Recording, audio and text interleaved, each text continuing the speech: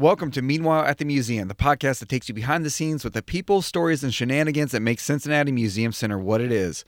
I'm Cody Hefner, and today's special because normally we feel his presence, but we don't get to hear him on the podcast. He's usually on the ones and twos, but today, Mitch Seifert himself makes his appearance on the podcast. Welcome, Mitch. Thanks, Cody. It's good to be here. I'm always here, but now I'm really here. It was so jarring to see you talk because normally you're in the background and you don't say anything. You just kind of shake or nod your head. You're usually shaking your head at me because I'm getting facts wrong or referring to you in some way. So you just freaked me out when you spoke. For some reason, I wasn't prepared for it. It's a little weird for me too. This is going to take some restraint from me today because you and I work pretty closely together. I've had the pleasure of working with you for, hold on, I'm going to get this myself, 6.5 years. Just about, yeah. Just about, which is a real treat for me. But it also means we have a lot of marketing-specific references that we're going to try to clean up so that we don't lose people along the way. But for those who don't know, drop some knowledge on them. What do you do? I got your title wrong and to your face recently, and I approve your time card. So. So I'm the director of video production here at Museum Center. So not all, but most of the video content you see from us, whether that's TV spots, internet commercials, stuff on our social media, for new exhibits, for stuff we have going on here at the Museum Center, events that we're promoting. I pretty much make all of that. Your fingerprints are on all of it, even if it comes from an OmniMax film fully baked. You're still putting the my asterisk there is some of our TikTok. I don't make our TikTok. That's someone else. You don't exclusively make our TikTok, but so I do make some of the videos that end up on TikTok. Yeah. I also manage our digital signage. That's what we call it. It's the screens you'll see throughout the building. So I make like the vertical versions that go on there. Sometimes I make graphics for that. Some of those are made by our graphic designer, Jessica. So, but I'm the one managing it. So I schedule things on there, change things out, make sure people know what's going on. And you edit the podcast. And I edit the podcast. I guess you could say I produce the podcast. I manage who's coming on. Cody just shows up. It's true. I do just walk in, sometimes on time, sometimes late. When everyone talks about like quote unquote talent being pains in the butt, that's me, and I'm not even talented, so I'm just a pain in the butt. No, Cody, you're good at this, so I'm glad you're on the mic and not me. But pretty much since day one, I've told you that we're going to get you on the podcast, and trying to see when and how we can make it. It only took us like 16 episodes, right? Well, I didn't want to lead with me, but I wasn't like opposed to it, but I don't know. Most people don't like hearing their own voices. I make you listen to all of these before they go out, so you do have to listen to your own voice. But I'm going to have to be editing my own voice, which is maybe a little weirder. But I do that now and then because I do voiceover for some of the videos we put out. Like the Brictionary spot, the TV spot, I voiced that. And it was really weird because people would tell me like, hey, I was watching the Bengals game the other day and I heard you on TV. And I was just like, I know that I'm the one doing it, but like to imagine that like all of the people watching the Bengals game are hearing my voice is like kind of weird. Everyone within the broadcast tower is hearing the silky notes of Mitch Seifert.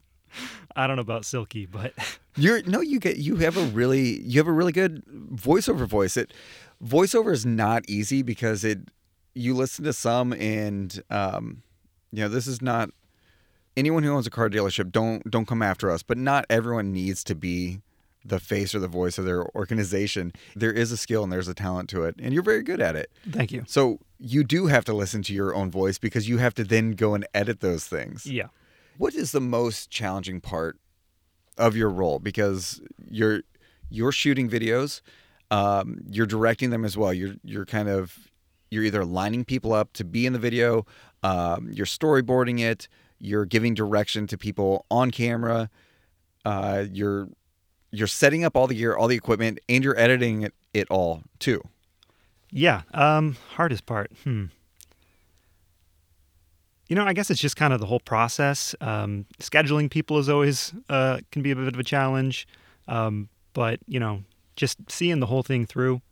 Sometimes you get to the editing bay and you're like, I wish I had this. That's what always freaks me out. So, you just got to think ahead of time. Like, you got to think with your editing brain while you're shooting. Think, this is what I'm going to want. And sometimes you have everything you want and say, I got it. And sometimes you're like, I wish I had this shot. In some cases, I can go back and get that. Other times, you just got to get creative. So we've talked about this before. That always makes me anxious for you, that you're going to shoot something and then whatever you have on your camera is what you have to work with. And we're also not costuming people, really. So if you do something with a curator and you come back and you're editing it and you really wish they would have said this, or you really wish they would have done this, you can't necessarily just say, hey, we're going to reshoot this. Do you remember what you were wearing this shirt and your hair was this way? But you have clever and creative ways to kind of work around that. So what do you do when you have to stitch things together and you're trying to sync up someone's facial expression and mouth movements and stuff to make that natural? What do you do? So B-roll is key. Cutting away to something is the best way to hide a cut. You can also change the focal length. You can do a quick zoom. And you still have to be kind of close there, but there's a lot of ways to cover a cut. So I do plenty of that. There's also some tools, some like digital tools, like Adobe Premiere is where I edit, and they have a feature called Morph Cut that will try to morph, combine two takes. It rarely works. I always try it. It usually doesn't work. Now and then it does. I actually got it to work really well in a Pompeii uncrating video we recently put out. Oh, nice. Yeah. It's just there was a quick jump cut where I cut out like a couple words where the person was, looking for the right word. And it worked in that spot. It usually doesn't, but it did. So something that people may not appreciate about you, but they should, is how well researched you are. You're always coming into meetings. You're always coming into situations with like this extensive knowledge of whatever topic we're talking about. So we have a new exhibit coming in or a new film coming in, and you just all of a sudden show up and you have all this information, all this knowledge about it. Are you just curious like a cat, or do you say, listen, if we're going to live within this world for a certain period of time, I'm going to immerse myself in it and be an expert? I'm definitely curious. That's a big part of it. The other part of it is I want the museum center to live up to its mission, its goals, being an educational institution. I want to make sure that anything we put out is as factual as it can be. We need to be trusted as an institution, and I take that very seriously. When you have someone on camera and they're just kind of speaking from the hip and they're just rolling, inevitably people are going to misspeak, which is fine in the moment because people kind of forgive that and say, oh, they said this, but they meant this. But when you are, you're cutting that into a video, are you kind of fact checking what people are saying, or are you double checking, or you just say, this person knows their stuff, I'm just rolling with it? A lot of times I'm not necessarily attempting to fact check, but someone will say something and I'm like, oh, that's interesting. And I'll do a quick Google and it might be slightly off. And since it is a video that we're putting out and I am editing it, sometimes I'll kind of have to cut around that, maybe cut out the part that wasn't quite accurate. Sometimes I can be creative with what they said to make them say the right thing. I never, when I'm editing, want to put words into someone's mouth, but if they got close and I can make it work, sometimes I'll do that. But like I said, I'm not trying to put words into someone's mouth. I'm not trying to change what they said. Sometimes, you can make it a little more clear. I'm just imagining you like photoshopping your mouth onto onto Brenda Honda's mouth as she's talking to, like, if she fudges how many millions of years old something is. No, I wouldn't do that. That would be funny though. But no, that would be something where I would, cut away. You'd use some B-roll, some kind of image you can insert. Are you ever working with something so long that you're like, all right, I have to walk away from this. I've watched this over and over and over. It doesn't even make sense anymore. Yeah, a lot. Especially with longer interviews. The initial part of just picking out what I want to use is always the hardest part of that for me. Making something, shorter, condensing it into only the essential elements is, to me, the hardest part of editing. What's your favorite part of the whole process, of the whole I don't want to say filmmaking, but I mean, you're making mini films. What's your favorite part of the process? I think the actual, shooting is my favorite part. Just being on site when things are happening, like in uncrating, you can actually see this thing coming out of the box, and there's a thrill for me in knowing I got the shot. Sometimes you think you got the shot and you get back to the computer and you didn't quite get the shot, but when you got the shot, there's a thrill there to say I nailed that. Are you sitting at your computer sometimes? You're like, oh, that's awesome. Yeah, That's a good one there. Yeah, that happens. There's also that, I was so close. Sometimes you're like, Mitch, why didn't you do this? Why didn't you do it the way you should have?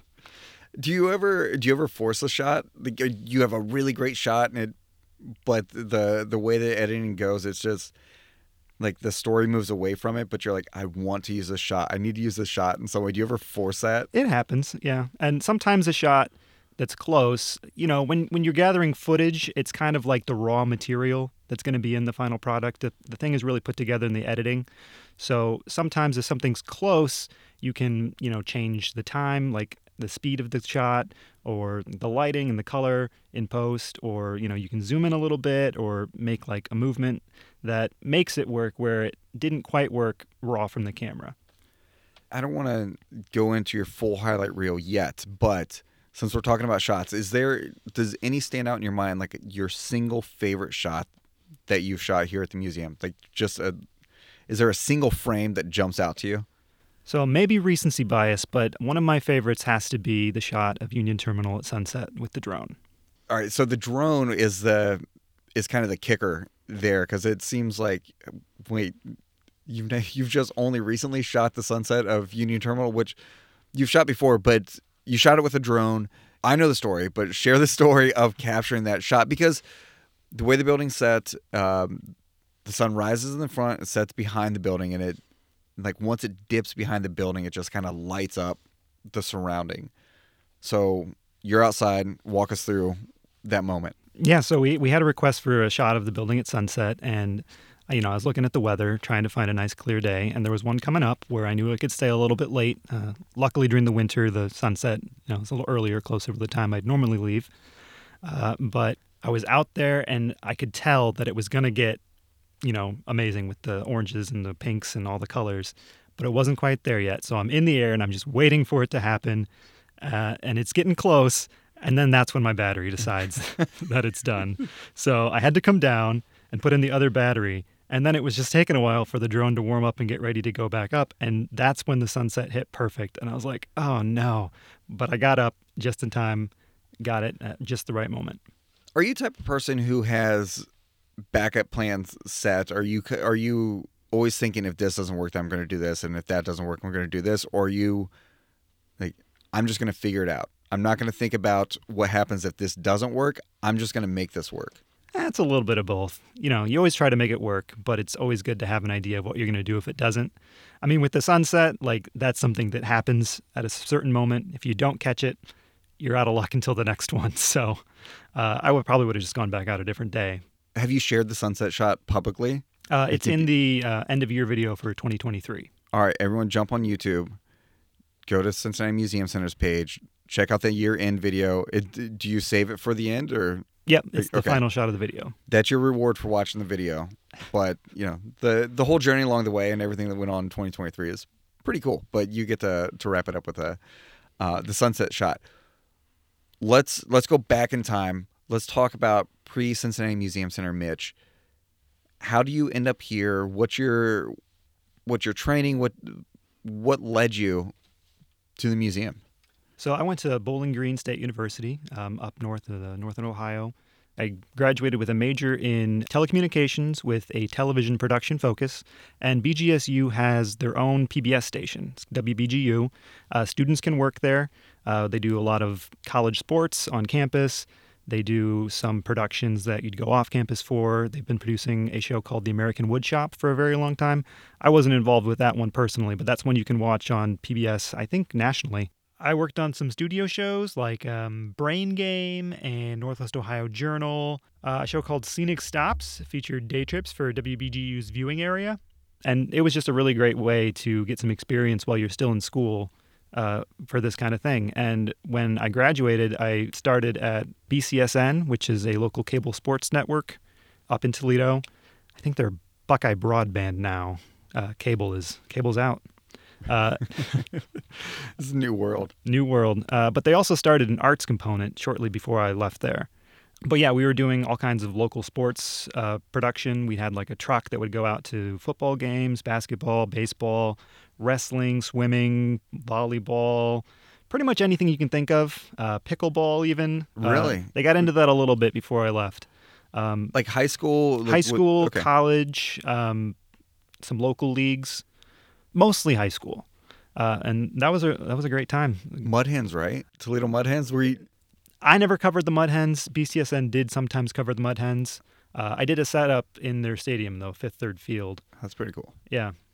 How does shooting live sports translate to like shooting at the museum? Like how different is that, or what skills are you pulling across both? So it is very different. My positions at BCSN, I started as a production assistant, so you're just the person, running cables, helping out, running stuff to people if they need it. How often do you wish you had a production assistant? It'd definitely come in handy. I'm sitting here realizing I've never helped you with that stuff. Well, I'm a lot of just times standing around. A lot of times people offer, but I'm like, I know what I'm doing. I can handle it. I don't have like that big of a setup. But I started as a production assistant, then I moved up to camera. And some of the camera principles is the same thing. You get your zooms, your focus, your pull-in, setting up a shot, framing it. A lot of that stuff translates. We would do stand-up interviews now and then at the beginnings and ends of games. I eventually moved to graphics. I would do sometimes. That's where you're in the truck, you're managing the graphics computer. The director would call you to pull up a graphic and then send it over to the program. That doesn't translate necessarily. So mostly the camera stuff and just, the setup of working with this equipment is the real crossover. How are you anticipating shots for live sports? I mean, do you start to just anticipate the flow and like just know kind of what's going to happen or where something's going to happen? Yeah, you definitely do.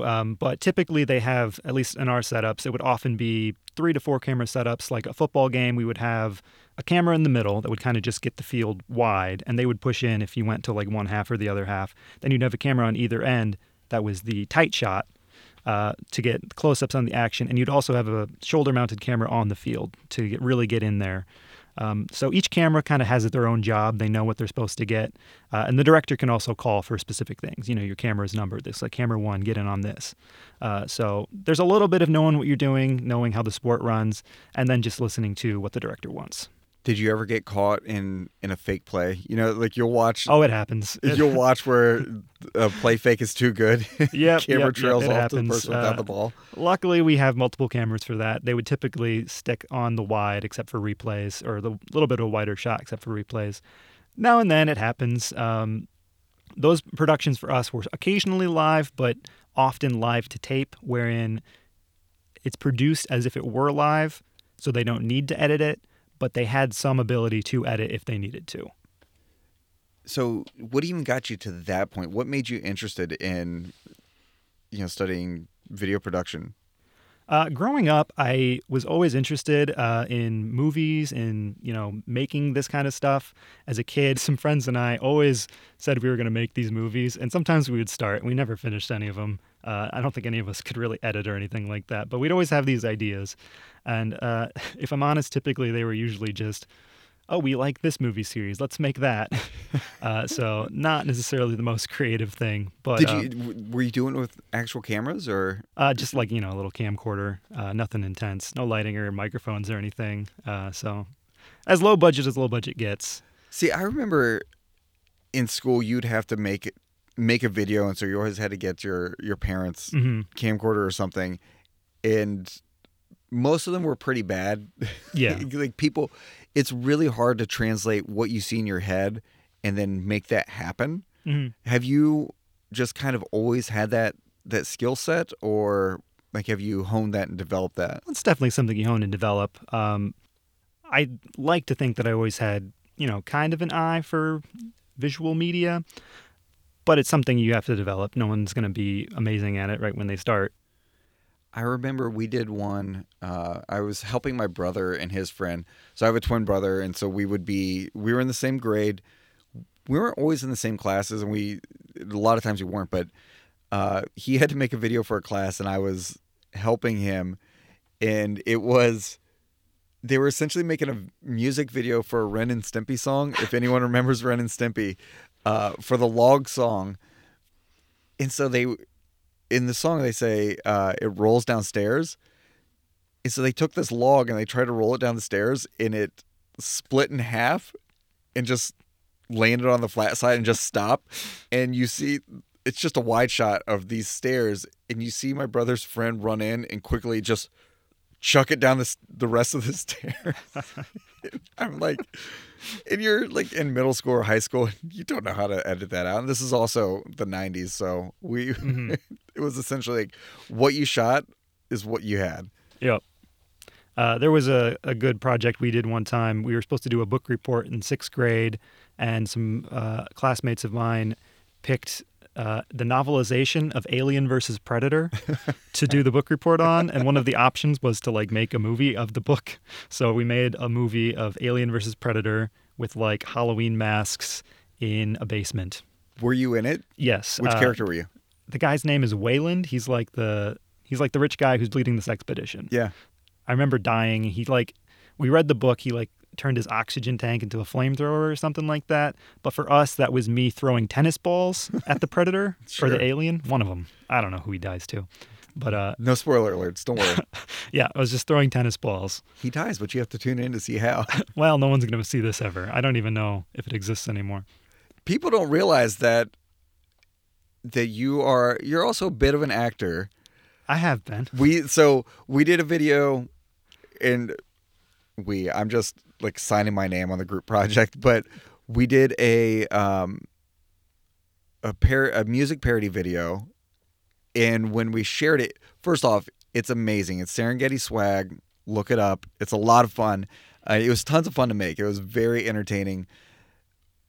But when I shared it with people, everyone was so impressed and so amused by you on camera, because that might have been the first time you've been in one of our videos. I think it's the first time I was in a video like that. I guess technically this was after. I do show up in a video in Ancient Worlds Hiding in Plain Sight. Do you? Yep, I have a cameo. Oh my gosh. Yep, go watch all the videos down there. I made all the videos for Ancient Worlds Hiding in Plain Sight, at least the ones that we filmed. There's a few that of like a starfish flipping over that I didn't make myself. But I think we need to start to institute where you're like Michael Bay, where you just work your way into every video. So even if it's with, Bob Genheimer talking about archaeology, you're just, for some reason, in the background.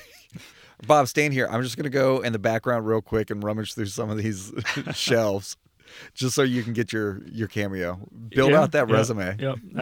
But yeah, Serengeti swag was really the first time I showed up on camera. And I got to say, if you really pay attention, I look pretty awkward. No, here's the thing. So we were all lip syncing. We had music playing out loud, so we knew what the words were, because Joey wrote this and we didn't really know the words. We kind of heard it for the first time the night before. And this came together pretty quickly. And so we are all just lip syncing. But you were going for it. I was trying. Like, I'd not seen you on camera, really. I've seen some of the videos you've made in college, but I've not really seen you on camera. And you were going for it. And I was like, oh my God, if Mitch is going this hard, like, I've got to go even harder to keep up with it. And I did you dirty because I was running the camera at one point. Yeah, that's the first time we had you running the camera. Did any of those shots make it in? I don't think so. It was some so of them bad. could have. And when you're editing something, you always have more material than you can use, and sometimes you got to cut something you really liked. That was not the case with what I shot. No comment on that. But so you were standing there, and I was. It was supposed to be a shot where you're spinning around. Yeah. And so I'm trying to follow you with the camera. And it's like a joystick. You can't just hold your hand straight and just keep up with you. You have to like control the camera as well. Mm-hmm. All I know is by the time I made a full 360, the camera was pointing straight up, not at you at all. Yeah. And I was like, well, that's not usable. It can get a little tricky to control, but you get used to it. Do you enjoy being on camera? Like, are there times you're standing behind the camera and you're like, I gotta get in there on this, or I would just let me do it? It's rare that I'm filming something and think I really want to be in this. I do have a bit of a history of being on stage, Yes. and a bit of a ham in that regard. But that was mostly in grade school. So what are some of your most iconic grade school performances? Okay, so you could start being in the shows in fifth grade. I went to a K through 8, and you could start being in the shows in fifth grade where I was Yussel the Hatter in Fiddler on the Roof, Junior. I had 2 lines, and then one person had a line that they didn't think they should have. They gave it to me. Not like that person was bad, just like they're like, why is this character saying that? So they gave me that line, and I was so excited. This was in rehearsals. I like screamed the line, and they're like, great, maybe a little less. Tone it down a bit. You came in so hot. It was an eye for an eye and a tooth for a tooth, and I like shouted it. I was so pumped to get a 3rd line. Yeah, so 6th grade, Beads the hippie. He likes to pass out beads. It was a show called Groovy, also known as Everything's Groovy, and he would just say beads, pass them on. That's not the only line I had, but that was his catchphrase.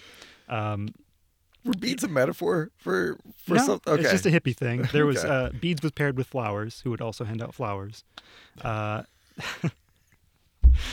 and then 7th grade, I was in a show called Flapper, which was a 1920s set thing, and I was a character called the Duke of Milford, who was actually a con artist pretending to be a duke to scam someone out of money. Did you have a fake mustache? I think they had one drawn on. It wasn't like Like a little a like real, pencil yeah, pencil it was mustache? like a little pencil mustache. And that one, I had to do a whole song by myself. And singing is not my forte. I liked being on stage. I liked acting. Singing, not so much. And I had to do this whole song, and This I is wanted so to just exciting. sing it, but they were like, "No, you got to do the accent." Because I'd been doing when I was the Duke, I'd been doing like an English accent, and then when the person I was scamming wasn't there, I would revert to like this like New York accent. I'm not saying it was a good one, but they asked me to sing that way, and I was like, "Oh my god, that's just an extra layer of awful." So you're telling me this whole time when we shot all of these unaired Safari Jack videos, and I'm struggling with an Australian accent. You have a history of accents? I feel like I used to be better at it than I am now. I'm not going to try to do it here. But I do have some history of accents. But like they were trying to get me to sing in this New York accent. I can't sing in my own accent. So, an extra layer there. But I had to do this whole song and dance. So that was fun. I'm almost done with my acting history here. My next, No, just keep going. in 8th grade, I was Ichabod Crane in The Legend Yes. of Sleepy Hollow. And I really leaned into the idea of Ichabod Crane as a bit of a weenie. I had this really goofy voice I was doing and everything. And again, they made me sing that way. Which is unfair because Bing Crosby was Ichabod Crane in like the 1950s Disney version. So in the story tradition of crooners, here comes Mitch. Here comes Mitch. Yeah. Yeah. So that was a good time. I got to high school and I got the audition packet. It was like an application. You had to like submit this application before you could even audition. And like on the front page, it's like, what is your vocal range? I was like, nope, I'm done. There goes that. Question 1. Well, there goes that dream. You're like, all right, behind the camera. Here we go. Yeah, so I did end up in the stage crew all through high school. After freshman year, I had some friends who were involved and joined in on that. So, that's not exactly the same thing as what I'm doing now, but it's part of the production process. So That's behind the scenes. It's amazing. There was a real period there in the office where every week or two, Mitch would just drop this little nugget, like, yeah, actually, I was in a play as this character, and we're like, what? Because we're all like, oh yeah, Mitch, he's always behind the camera, sure, and no, he's a triple threat, no, a quadruple threat because acting, singing, dancing. I wouldn't directing. say dancing. Okay, so like on the hierarchy, like acting, I'm okay. Singing, no. Dancing, not at all. Not a chance. Well, I'm really bad at choreography because for the music video, I realized that morning, I was so excited for it, but I realized that morning we had no plan. or at least I didn't know. I had what the some plan was. things in mind. I was, kind of just thinking of, as you do before you do a shoot like this, you kind of think of what kind of shots you're looking for.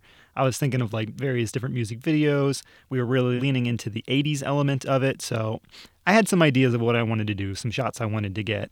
But I guess no one else knew what I wanted to get until I told them. So, Well, I was so thankful because I walked in and I'd been thinking like all morning, okay, well, in this part we could kind of do this and this and this. And we all kind of met up and was sort of like, does anyone have a plan for this? And you're like, I've got some ideas. Like, oh, thank God. that's the job.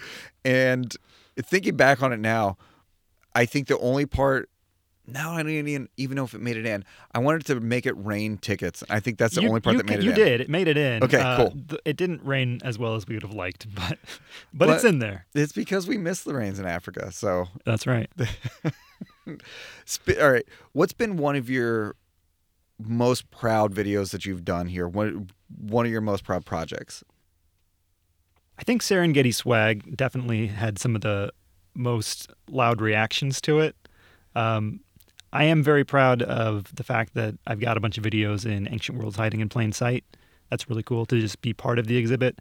I do work on videos that end up in the exhibits here and there, but that was the first time that I really developed them as part of the exhibit development process to that extent and just did that much for it.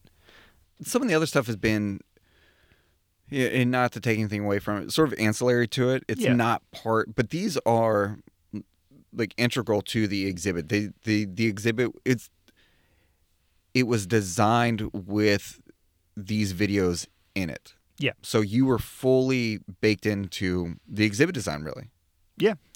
I mean, not the earlier stages, but like once they knew that they wanted videos in it and they had an idea of what they wanted those videos to be, from that point, I was in it. And we went to a lot of sites in the tri-state area where fossils can be found. I talked to, professors and amateur diggers and the president of the Cincinnati Dry Dredgers and, just getting to experience that. Poke around for a few fossils myself. I didn't find anything amazing, but I found a few neat things. You found some stuff. You would come back. You'd be like, yeah, I found some. They called them trilobits. It's little pieces of trilobite shell. And what is really cool about the ones that I found is that they came right out of the rock, and it's like you just picked it up off the ground after the thing died, and you can still feel the texture of it. It's just like perfectly preserved. That's so crazy. It really is amazing. I mean, some of these are 450 million years old. Mm-hmm. That's nuts to hold that in your hand. It really is. And I'm all over the place. But this does bring up an important point that you're not shooting from a studio or anything like that. You're all over the place on the museum floor, but also outside of the museum. So you've been in creek beds, you've been on the side of roadways, county highways and stuff like that. Mm-hmm. You've been in the wilderness at the edge of Appalachia, right? Yeah, yep. That one we went. I brought my hiking boots, but I wasn't prepared for just how off trail we were going to get, so I hadn't put them on, and we went totally off trail. Very muddy, but it was a good time. Do you enjoy like being in the field? And even within the museum, there's sort of in the field moments. So, if you're going into the paleo lab and they're working on something where you're kind of catching something organic, but do you prefer to kind of do that kind of guerrilla style where you're in the field, where you're kind of in the elements, or something where it's more polished and you have everything kind of scripted or staged? There's things I like about both, but I definitely do like being in the field. One of the things I like about my job is that I get to see a lot of things and go a lot of places. So going somewhere new and shooting something maybe that I've never seen before, that's always a lot of fun. It's an extra challenge because in a situation where like you're going out to the edge, like if you didn't bring it with you, you don't have it. Yeah. And you got to get it while you're there because it's not easy to go back. So there's a little bit of added pressure there, but I think that is part of what makes it fun. And you're almost learning more than who you're talking to. Because I'll tell you, anytime I'm doing an interview for anything, I kind of black out. And I'm just... like I don't remember saying certain things. I don't remember saying certain things on the podcast, and sometimes I re-listen to them. And I was like, oh, I forgot I learned that. But you're probably one of the most well-versed people in the museum because you're talking to all these people in depth. I do learn a lot in what I do, And part of that is like when you're filming, you're kind of paying attention for potential edits, like things that stand out to you or things that you know you're going to have to cut later. But you don't always necessarily hear every word because you're also paying attention to the screens and making sure that the audio levels are right and all these different things. And, as a one-man band, someone who does it all himself, there's a lot for me to pay attention to. So, Right. But where you really hear it is when you got to go to the editing, you're on your computer and you're hearing it again and again. So I absorb a lot that way. You mentioned hearing it again and again. One of the times I feel most guilty is when I've made you shoot something that's so ridiculous. And then I know that you have to go listen to every single take and every single version of that multiple times to figure out what to use. And I know that's got to be painful sometimes. It can be, but most of the time it's not bad. What's been so we talked a little bit about your proudest videos. What about some of what's like the weirdest thing you've had to shoot here? So I'm not sure that anything gets too weird. We've shot some things here and there that we had ended up not using that are always kind of fun. There's a little bit of a graveyard. There's a little bit. If everyone emails Meanwhile at the Museum release the Seifert cut, we'll see what videos Mitch digs up from the archives. There's when you're doing things that are creative, when you're making things like this, sometimes things don't work out. You always do your best to make them work. Sometimes it ends up just not being the right thing. And we've made a few things. I think the go-to example is we had an exhibit called Guitar, the Instrument That Rocked the World, back in 2018. And we filmed an announcement video for that featuring Cody and Evan. And they were doing a take on Wayne's World. And I worked really hard to make it look like Wayne's World. We had like costumes, and I couldn't find a background I liked, so I did it all with green screen and like created this whole backdrop. And I like made this intro animation to like match as closely as I could Wayne's World. And it ended up not really being the right thing for the exhibit. That wasn't what we wanted to say about the exhibit in the announcement. What you're sanitizing right now is really what happened was Elizabeth said, I don't get why we're doing this. I'm like, all right, fine, we won't use it. Yeah. So, those things happen where you think it's a good idea, you put a lot of effort into it, and ultimately it just doesn't pan out. But it's a lot of fun to go back and watch that one and see, what went right and maybe how I could do it better now. Because that was fairly early in my career here. That was within that first year. Mm-hmm. It was, which jumping back to when you started in the middle of the restoration. I did. So Union Terminal is a construction site, and I mean your first projects were jumping in and doing these construction videos. Because we did monthly construction updates. So every month we were walking the entire project site, saying, "All right, what are we working on this month? What are some interesting things to see?" And you would shoot it all, and then edit that all, and we, pumping those videos out monthly. Yeah. That's another thing that I really like about my job is I get to go places and see things that even other people who work here don't get to do. Like I had access at the construction site like very few people did.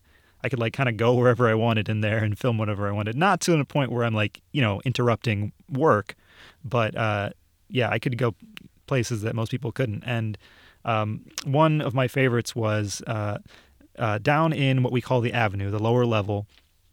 Near the bathrooms there by the Natural History Museum, there was what we called the Harry Potter wall.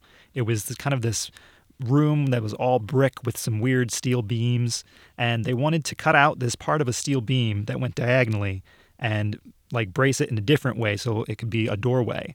And they had to cut out this existing steel beam, and that was really neat. They had like these, torches and saws or whatever, and just went at it, and sparks were flying everywhere. And I got like right in there, and that was really cool. And classic me, I was there too, but I wasn't doing anything. Thinking back, I'm like, there was no point for me to be there. But I have these photos of you shooting it, and it's very cool because there are sparks everywhere. And I remember looking at them once. I was like, I paid no attention to how close Mitch was to the danger. Like, just so close to the sparks. Everything was fine. Everything was safe. But the photos really do highlight the fact that, all right, Mitch, just go in and get as close as comfortably possible, as safely as possible to capture this. I remember that vividly. You mentioned having access to things that a lot of people don't. And it's interesting because a lot of times you'll see on TV or you'll kind of see this perception, like media gets blocked from certain things. Oh, we don't want to show you this, or you can't go back here. Whereas you can kind of walk around the museum with a camera and people let you into places. Yeah. Like, oh, hey, do you want to shoot this? Or, oh yeah, I just need to go into this unauthorized space to Yeah, I mean, get something real quick. now and then there will be something that they say, we'd rather you don't film this. That's just kind of the way it is. But the camera is like an all-access pass. Is there a space in Union Terminal or in our Geyer Center that you've not gotten to shoot at that you want to? I think I've seen most of the spaces that people don't get to go into, like the clock room. I was up there for the restoration. Yeah. The high steel, I've been up there. That's the area above the rotunda that shows all the steel structure that's holding the building up. I've been in Tower A. There's all kinds of spaces in this building, though. Like, I'm sure there's some I don't even know about. Like, when we went up to get to the clock room, there was just all these, like, spaces that are just, like, not really anything there, but, like, like some old air handling units and stuff like that from the 30s that I don't think are really used anymore, but they're still there. Yeah, and you just wonder, when's the last time someone was in here? Yeah. And which is so cool. Is there a video idea that you've had that you've just not been able to make happen, or it just hasn't materialized yet? Like, is there a missed opportunity, or is there that white whale that you keep chasing? Oh, there's plenty of ideas that we've got. Some of them you might still see. We're working on some ideas for a couple, short series that could come out now and then, highlighting things in the museum, some behind-the-scenes stuff that we've been talking about doing for a while. But as a one-man band, sometimes you get started on something and some bigger priorities come up, and then you got to drop what you're doing and switch to that. We kind of glossed right over this. Why are you working in a museum? Did you imagine yourself working in a place like this? Are these the types of videos you wanted to make, or like how do you end up here? So I feel like, and this is something I was telling you during our initial interview, this is kind of like the perfect marriage between the video side of things and the museum side of things, because I was always interested in museums. When I visit a museum, I read every panel. I love history, natural history. When I was a kid, the first thing I wanted to do was be a paleontologist. I loved dinosaurs as a kid. So getting into work in a building with dinosaurs, making videos about dinosaurs, has been a real dream come true. You want to be a paleontologist when you're a child, and then you get a little older and you're like, that's probably not where I'm going to go. But then to end up taking a left turn and suddenly you are watching a dinosaur be constructed, you're watching the bones be put together. That's been really amazing. It really is true what they say in Step Brothers, find your dinosaur. Right? I found my dinosaur. You found your dinosaur. We're happy. Literally in this case. Do you have a single day here that you're like, that was one of the best days at work? That was, you think back on it, or you kind of chase that? I'm going to have to say when we put the Gallium Opus in Rheingeist, that was a really cool experience. That was the first time I'd seen a dinosaur be put together, right in front of my eyes. And we got to go to a cool location to do it down in Rheingeist Tap Room. So that was really amazing. It was the first time the Gallium Opus had been fully assembled. They probably put it together in the mounting, the RCI put it together in Toronto, I think is where they're out of. But it was the first time that anyone from the museum had seen this mounted dinosaur specimen be put together that our paleontologist Glenn had been working with for 18 years. So that was really special. That's wild. You're going out to shoot stuff and, hey, we're doing this tomorrow, or, we have this coming up. Can you come shoot it? Are you just walking in? You get such short notice and you just have to figure out what that shoot's going to look like, or you're walking into a situation having no idea what the setup's going to look like, what the process is going to look like. How do you manage that? You just got to be flexible. And like you said, in some places you really don't know what it's going to look like. You can kind of think about what kind of shots you want. You can kind of think of what the story that you're going to be telling is, so you know what kind of shots to look for, or like specific things that people might be doing that you're looking for.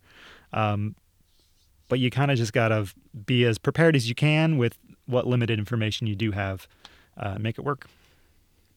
All directors kind of have this one look or this one shot that they always include. Like, we should count the number of times Michael Bay comes up on this podcast. People are going to be like, all right, we get your movie taste, Cody, chill out. But he always in his movies has this like rotating shot of the main character or the hero getting out of a car or something. Is there a particular Mitch shot? Is there, like, have you discovered that for yourself, or? I'm not sure that I have. You will notice in a lot of videos I make, especially about like exhibits that we have coming in, kind of like the rotating shot that I use the gimbal for. Just that little bit of motion gives it kind of like an extra level of polish. It feels higher level than a static shot. So I try to put some motion in there where I can, whether that's a pan or a little bit of a zoom, or like I just said, I like the rotating panning shot with the gimbal. Do you have a particular director that you look up to, or you just enjoy movies and it's more just about the finished product than nitpicking individual techniques or styles and things like that?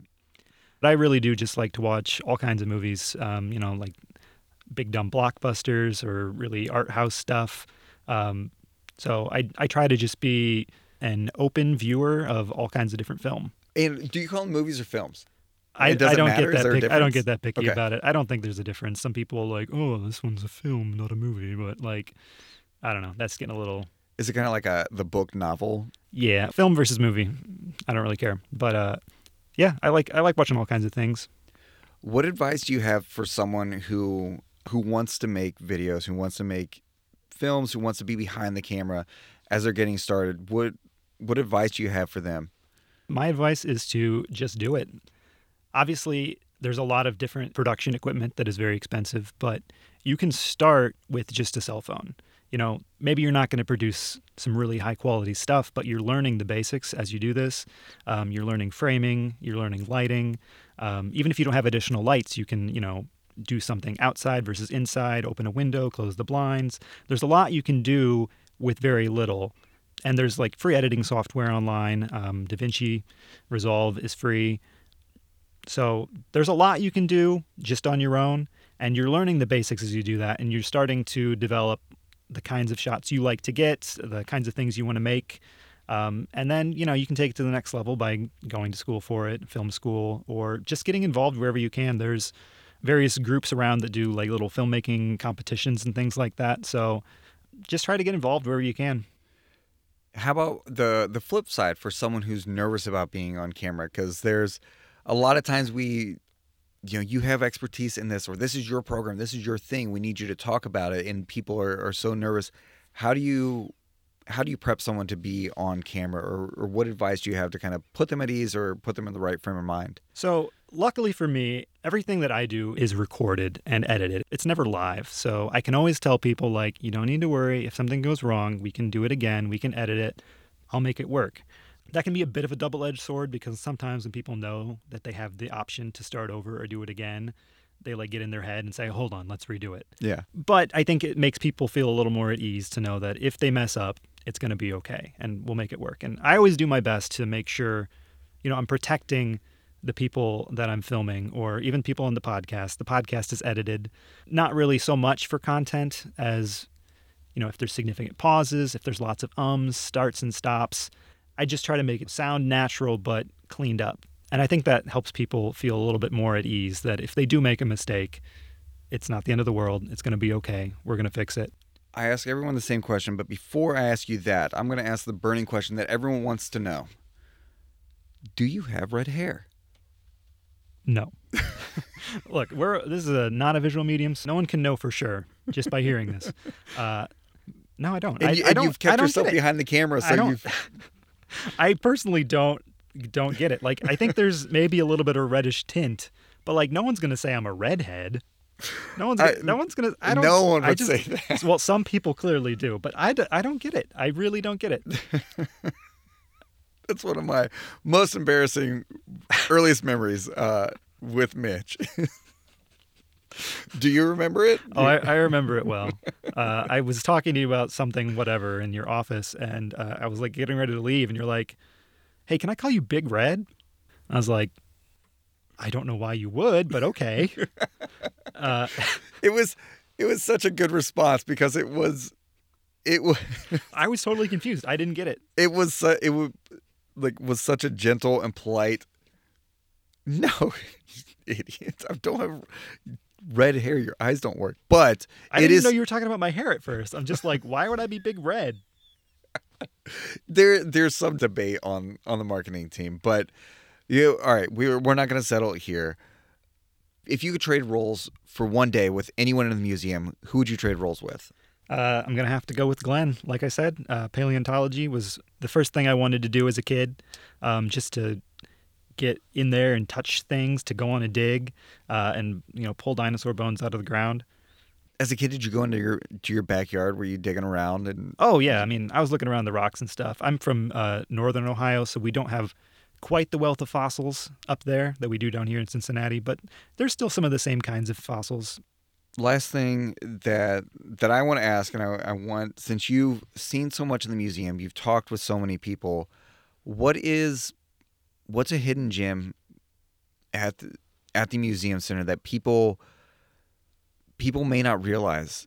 Like they may say, "Oh, I love the dinosaurs. I love the cave, and I love walking on the public landing." But what's something about this building, or about this experience, or about the people who work here that, if people knew, they would get an even deeper experience? That's a very big question, Cody. How many episodes have we done? And this is the first I've asked it, so you're the guinea pig. I think we're on like 14, 15 episodes. They don't always air in the order that they've been recorded. So if everyone's been listening like they should be, you'll already know. That's a big question. I can't say enough good things about the people who work here, about how passionate they are, about how knowledgeable they are. Everybody's doing everything they can to bring our guests the best experience possible. I think one thing that's kind of easy to miss, not the thing itself necessarily, but the story, is the moon rock. Obviously, the moon rock itself it's got a pretty central position in the Space Gallery, so I don't think people are missing the rock itself. I think some people might miss the story of the moon rock. That this rock is from the Apollo 11 mission, the very first time humans were ever on the moon, that Neil Armstrong was on the board of the Natural History Museum in the 1980s, and that NASA then offered him a chance to give a moon rock from the Apollo 11 mission to an institution of his choosing, and he chose Museum Center. It's just incredible to me to have that connection to this moment, this indelible moment in human history, is really special, I think. And I hope that everyone who comes through understands just how cool that moon rock is. One of the very first moon rocks ever touched by a human being. Mm-hmm. It not just returned and brought back, but touched, seen in person. Yeah, that's pretty incredible. That's a good one. That's a real good one. Well, Mitch, thank you for joining us on mic this time. You're here all the time. You've not missed an episode yet. But Nope. Thank you for joining us. And thank you to everyone for listening to Meanwhile at the Museum. Remember, if you liked what you heard, please rate and subscribe. More importantly, come see for yourself. Visit cincymuseum.org to see the latest reasons to visit. If you have any questions, comments, or just want to tell us how much you love the show, send us an email at meanwhile@cincymuseum.org. Thanks for listening.